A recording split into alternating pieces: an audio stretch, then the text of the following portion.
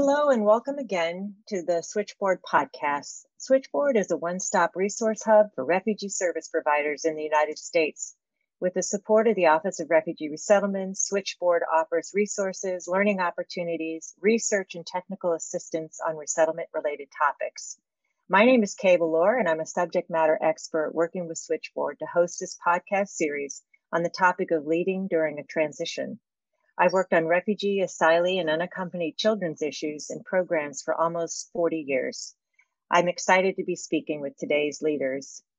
Today, I'm thrilled to be joined by Henny Ohr. Henny is the founder and executive director of EMBARC, which is Ethnic Minorities of Burma, Advocacy, and Resource Center, Iowa's first refugee-led nonprofit service provider.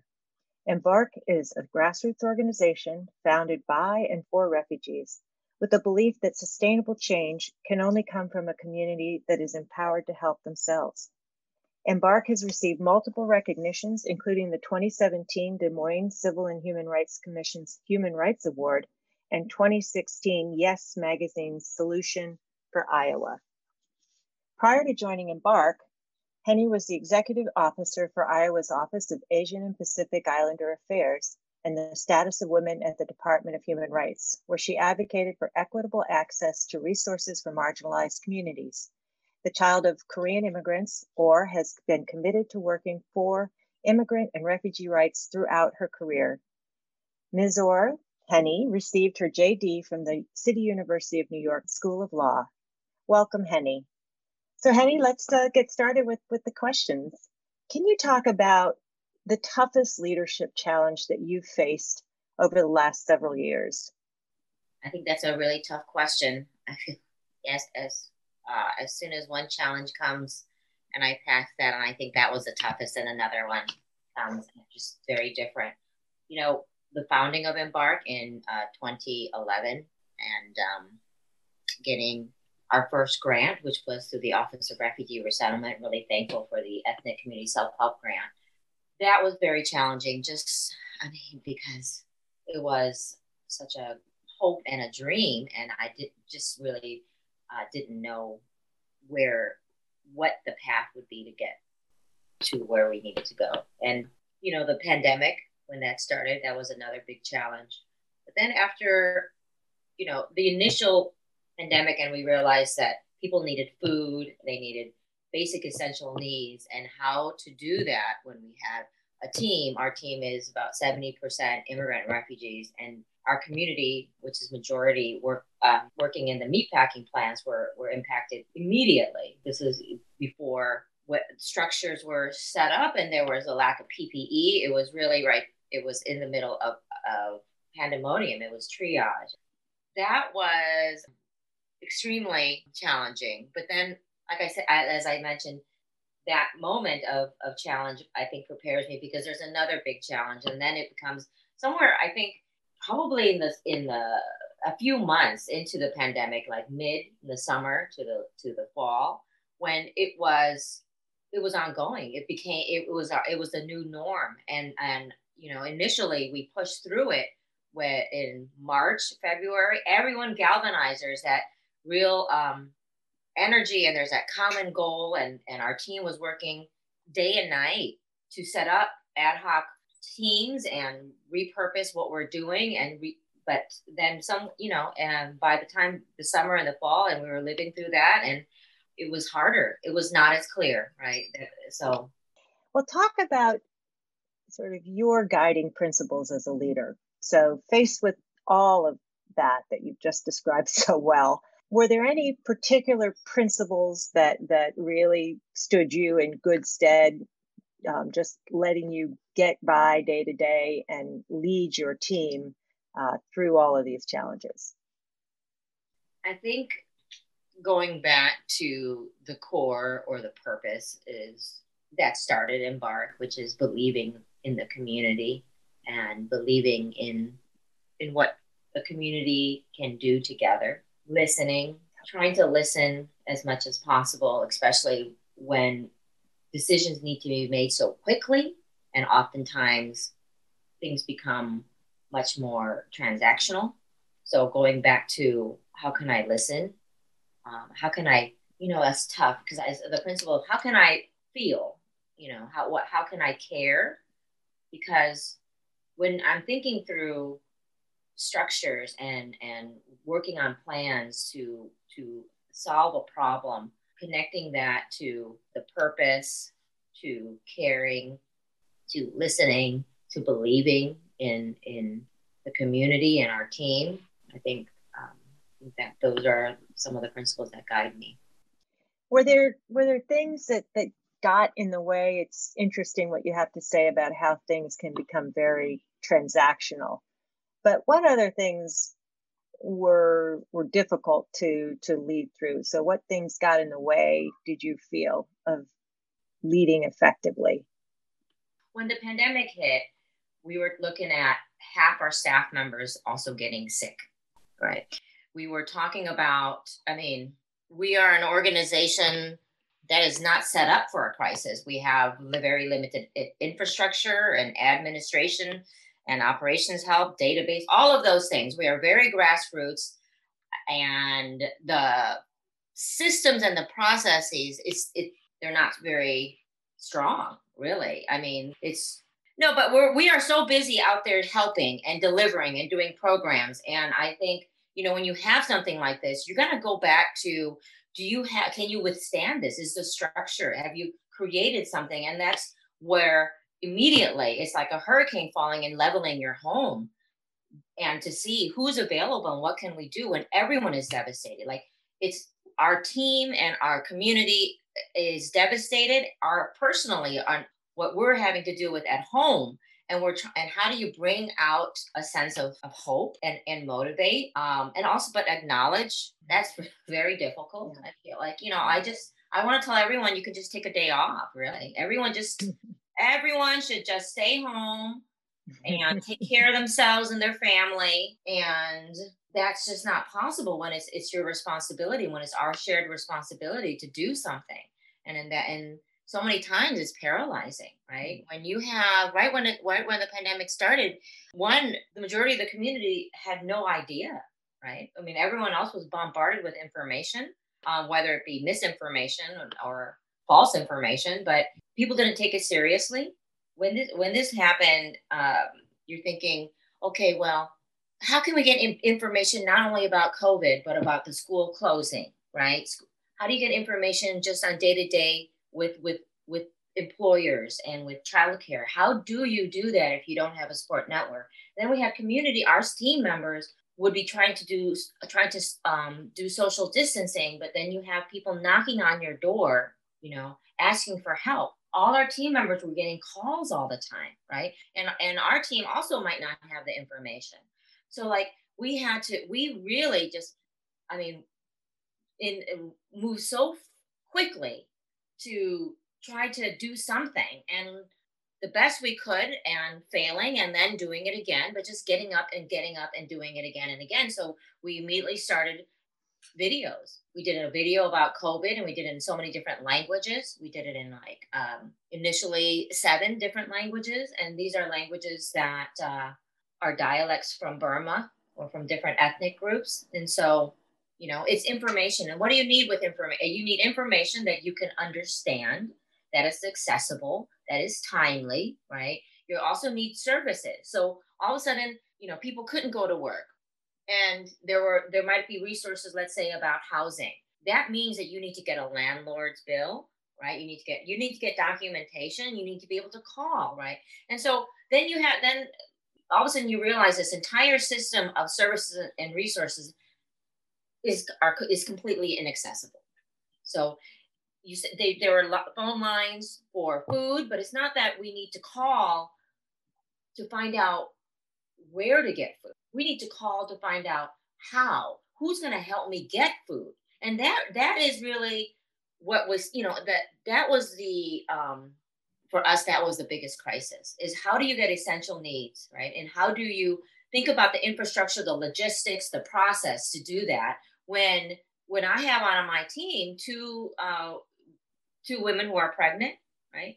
I have most of the members of our team have children, some with children under 5 or infants.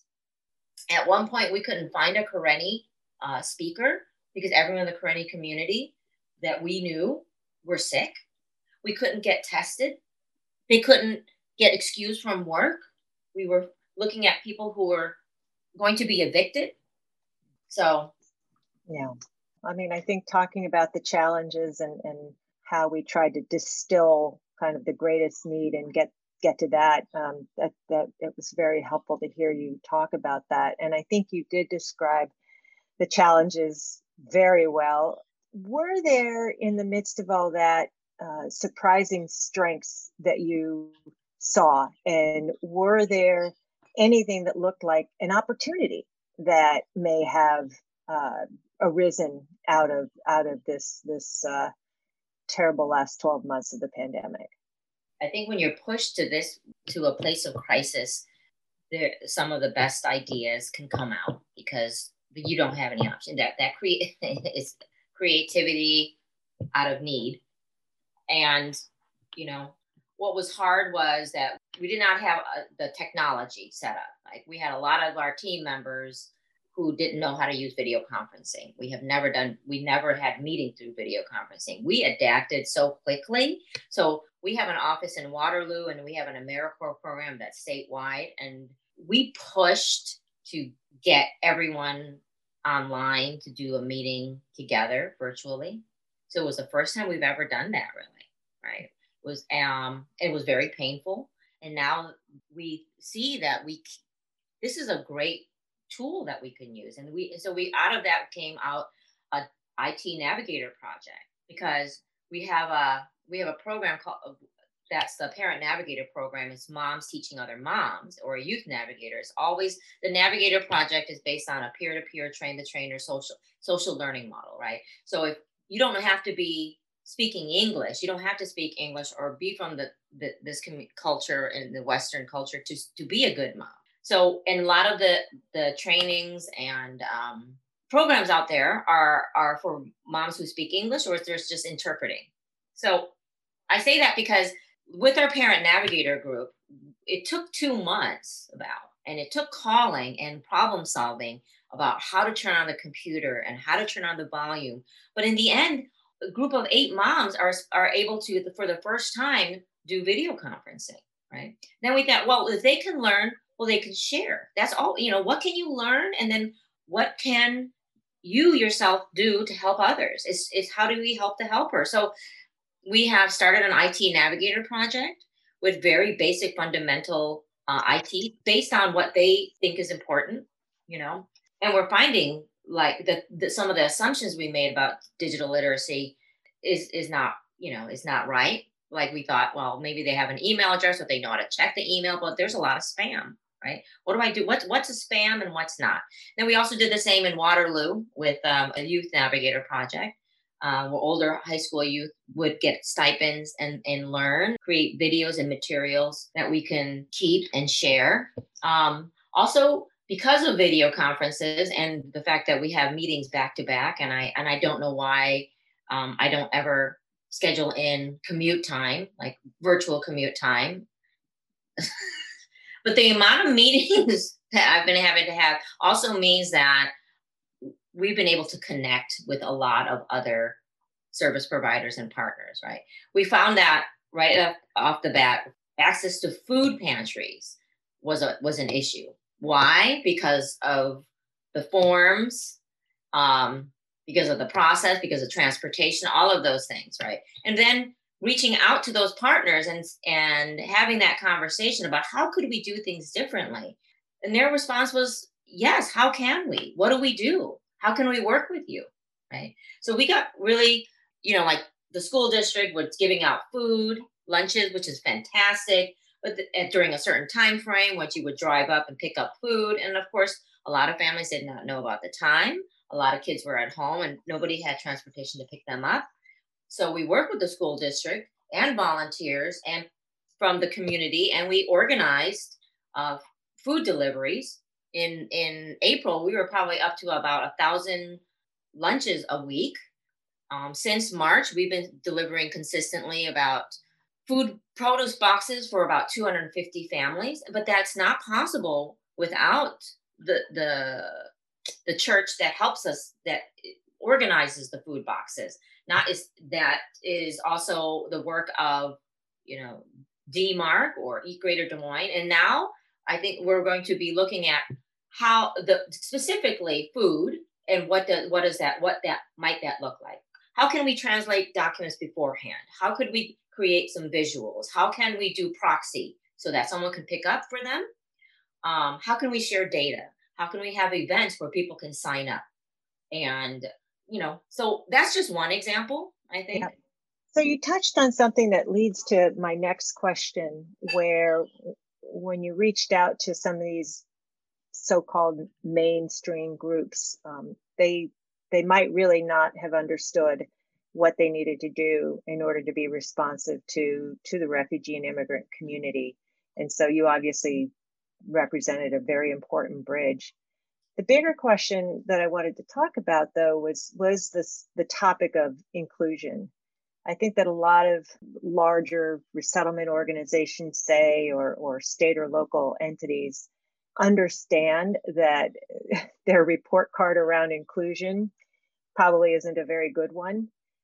So could you talk a little bit about the best ways that you've found to communicate to organizations seeking to be more inclusive, of that refugee voice when responding to not just crises, but to ongoing needs? That's a great question, and a difficult one to answer, I think, because the receiving community or the mainstream or the institutions that serve, they all do great work. But inclusion means not just an invitation to the table, but it means understanding when I can come to the table. Can I? How can I? Do I feel comfortable? Do I belong at the table? Do I? What are the barriers, and what is the support I need to actively engage? And when I think a lot of times there are plans and programs, and maybe sometimes it is the nature of funding and the work we do. It's not doesn't really include the voice of the community. Including the voice of the community is not asking one or two people. Is not asking. It's not coming to an or group to ask them for feedback after the fact. What does it look like from end to end, from the very beginning, and is it with the ownership and decision making of the community? And I know that's something that here, I think in Iowa, because there really aren't ethnic community based organizations that social services here. The ones that have had some sustainability are the domestic violence organizations that are culturally specific. And that's because there's large federal funding that allows them to continue at some level. And it's still a struggle, but we're talking about many, many groups from ethnic community-based organizations that have no funding, that they themselves are struggling. And it comes with a sense of, I know people say equity all the time, but what does that mean when it comes to working with partners and the community? Is it relationship? Are we building a relationship? Are we coming in to do an assessment based on the receiving community's need? A lot of times it's like, let me talk to you so I can get information, or can you help me do what I need to do to help the community, instead of how can I help you help the community? And even if that means, well, we need to help you understand how to use a computer. We need to walk through the steps. We need to be there to walk with you until you know how to. It is a journey, and I think people don't see that as a journey, and they're looking for. I think sometimes it's just a matter of can I ask someone who is of that race or so their opinion. And you need to have groups, you need to have accountability, and you need resources and time so people can grow their leadership. It's leadership at an individual level. It's community building. So I feel like, this is ongoing, but EMBARC was founded because we were not part of the conversation, right? People were doing, I mean, I'm not a refugee myself. I'm an immigrant. I'm a Korean American child of immigrants. But I would go to meetings, and it would be conversations about all the things that we cannot do, and there was nobody speaking from the community. Well, we invited them, but they're not here. Well, it's who amongst you here are volunteering your time to do this work? How many leaders from the community are decision makers in your institution, in your organizations? Not interpreters or frontline, but how many people are decision makers? How are we growing leadership? How are we going out there and building community? I think the value of the community and the insight that the community brings, and all the strengths and assets are not being invested in and are not realized when we don't look at a system that doesn't encourage the growth of leadership and the growth of ethnic community-based organizations. Thank you for that. There's so much in there that's so valuable, and I appreciate all that you've said. And maybe to continue on it a little bit. So we've looked at what you faced as you were developing EMBARC and working with the receiving community. So here we are now. We know that there at least seems to be an intention on the part of the new administration to have a better, larger, more appropriate response to refugee, certainly refugee resettlement. So helping people, saving lives by bringing people here, but then also looking at resettlement infrastructure.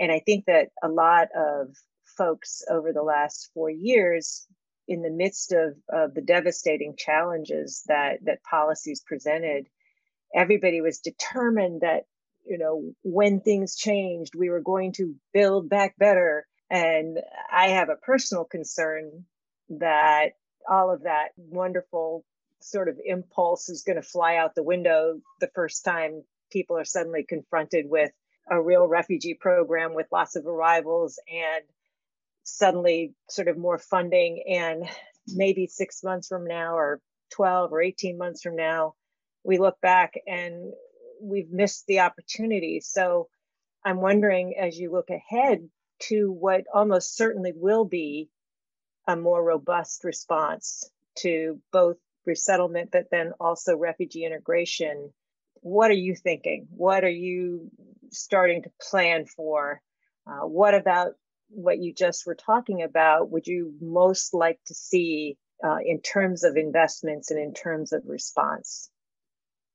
I guess I am very hopeful, and I'm very excited and glad to see that we're going back to the mission of humanitarian response and understanding the richness and the immigrant and refugee community.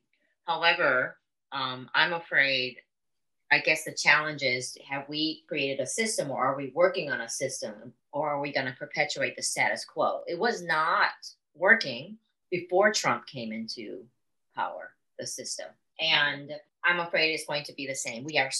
Everything is so fragmented and so siloed, and there are no bridges in between. As much as resettlement agencies can do you only need help for 3, 6 months or a year? Is as a family who's come from a refugee camp and are trying to survive and thrive here, is that all that's needed? The few months of service, and then after that, let's say you come here in the spring and you get clothes, and for the spring, who's going to get you clothes help you get clothes for the winter? People didn't have food. People were getting cut off from their food stamps because they couldn't maintain their benefits because they received a letter. So how are we really supporting families who are resettled, and what does that look like? And is it come with accessibility? Is it come with support? Is there an opportunity to learn and for people to get on their feet? But we have a system that says you need to work first, right? You need to go out and work. You also have, in Iowa, we have maybe 80, I would say from our community, about 80% are secondary migrants. They come over from other states. Do those benefits follow with them? There's many community members that don't read. We have, during COVID, we're getting calls, our team is getting calls at night and weekends because people are suicidal. Our programs are, after their resettlement period, or even during resettlement, what is enough support and for a refugee family, and is it integrated? And if I could squeeze in a question, because we're going to be wrapping up, how do you see your community now, the receiving community, looking ahead? Do you feel like people are calling you to the table? Yes, I do. We are the only social service provider that has funding. And that matters because that also comes with a level of power in the sense that we have some agency and we have some influence. But as an organization that's the voice of the community and they're going to be advocating, I think that's challenging to the status quo. We have a system in which we do for the community and not with, right? The model of charity instead of empowerment. What does empowerment look like? The issue of siloing services, without that connection, without the belief that the community and has the ability and the power and how to cultivate that. How do you do that?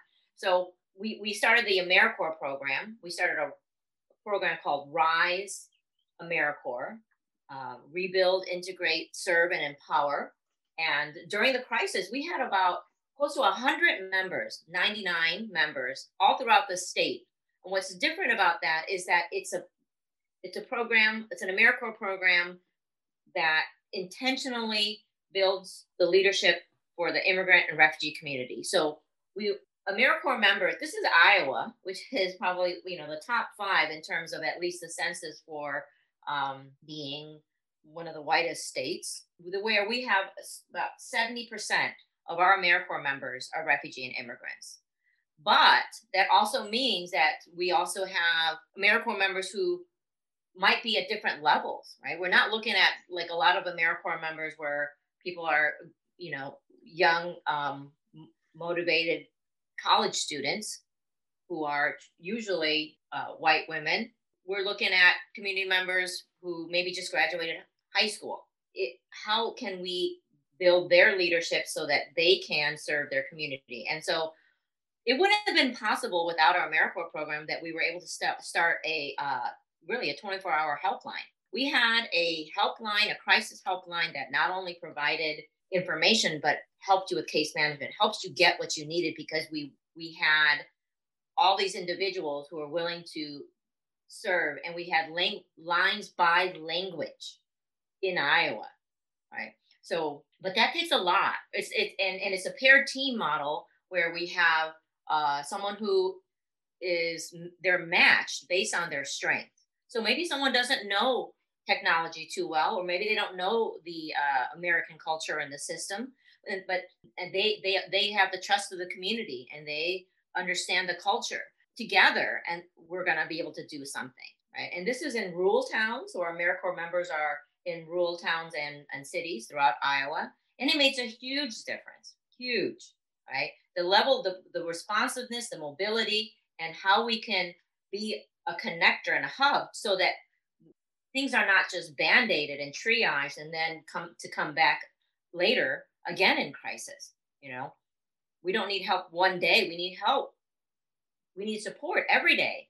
And our current system doesn't have that in place. We actually have an English-only law, right, in Iowa.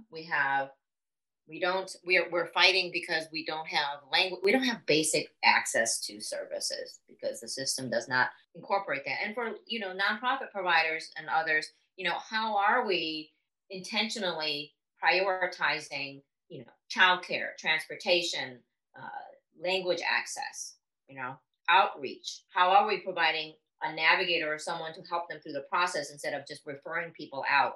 And unless we start to say, this isn't working, and what are we going to do? And how are we going to do this from a place of equity, that we're going to uplift community members and help them, but on their time, on their timeline, and meeting with them where they're at? Because I think those are all things that we say, but if you have someone who has so much potential and promise, or so motivated, what do they need in order to succeed? What does your child need in order to succeed. It's different.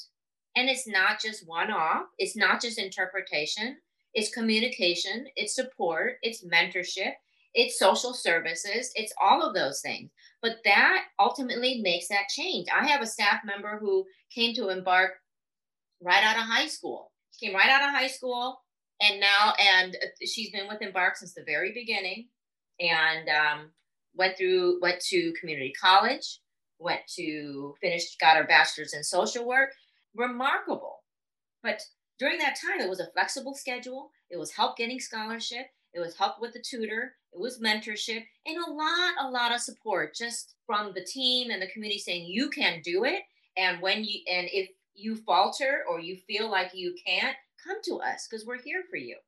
Oh, you've said a lot of remarkable things, and I actually had wanted you to touch on a story that moved you. And so talking about the young woman who is now a manager and the multifaceted support over time that really led to her, being empowered and finding her success. I think it's actually a wonderful, powerful way to end the conversation, which unfortunately we have to do. I could keep talking. Just the one sort of, doing with people instead of doing for people. There's just so much. And I think a lot of people know what to do. But I think you're right that at the end of the day, that overtime commitment to multi levels of support for people to realize their potential, which is great, is something that the community has struggled with and still doesn't have right. And so we just have to keep on keeping on with it. So we are going to wrap up. And I just want to say thank you. This conversation was sort of everything that I wanted it to be in terms of you're so nice. You're so generous. But I just think, for me, I've, as I said, done this a long time, and I've known as long as I've done it, which has been close to 40 years, that we have not succeeded in terms of effectively including the voice of those we serve, in the solutions and in that empowerment journey. So I appreciate everything that you've said today, and we will wrap it up there. So just want to thank you again, Henny, for sharing everything that you've shared today. And I want to thank our listeners for tuning in. And I want to remind folks that you can visit Switchboard online at www.switchboardta.org. And there you'll find online resources, e-learning, a form to request technical assistance, and a lot more. And if you haven't done it already, please do sign up for the Switchboard newsletter so that you can be notified of new resources as they come online. So thank you, Henny, again, and thank you again to our listeners. Thank you so much. It's been a pleasure.